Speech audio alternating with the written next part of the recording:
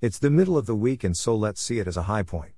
Yesterday I had a great conversation about team health and personal challenges. Yesterday I realized the challenges I was facing were caused by them wanting my good and so helping me to be prepared. Yesterday I realized that what I knew and how I was choosing to walk needed to get aligned. I needed to grab a hold of the reality that I didn't and don't need to worry about anything, but I do need to be praying about everything.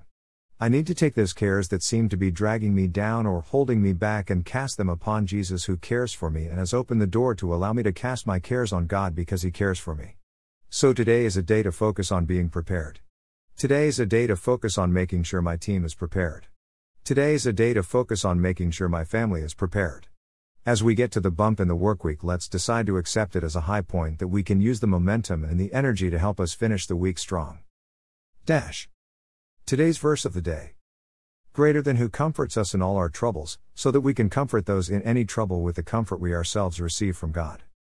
Greater than 2 Corinthians 1:4.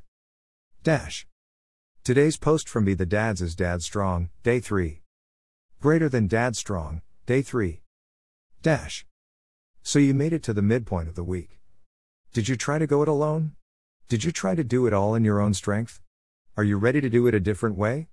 Are you ready to cast your cares on God because He cares for you? Are you ready to stop worrying and start praying? Let's invite Jesus into our situation so that we can finish this week strong.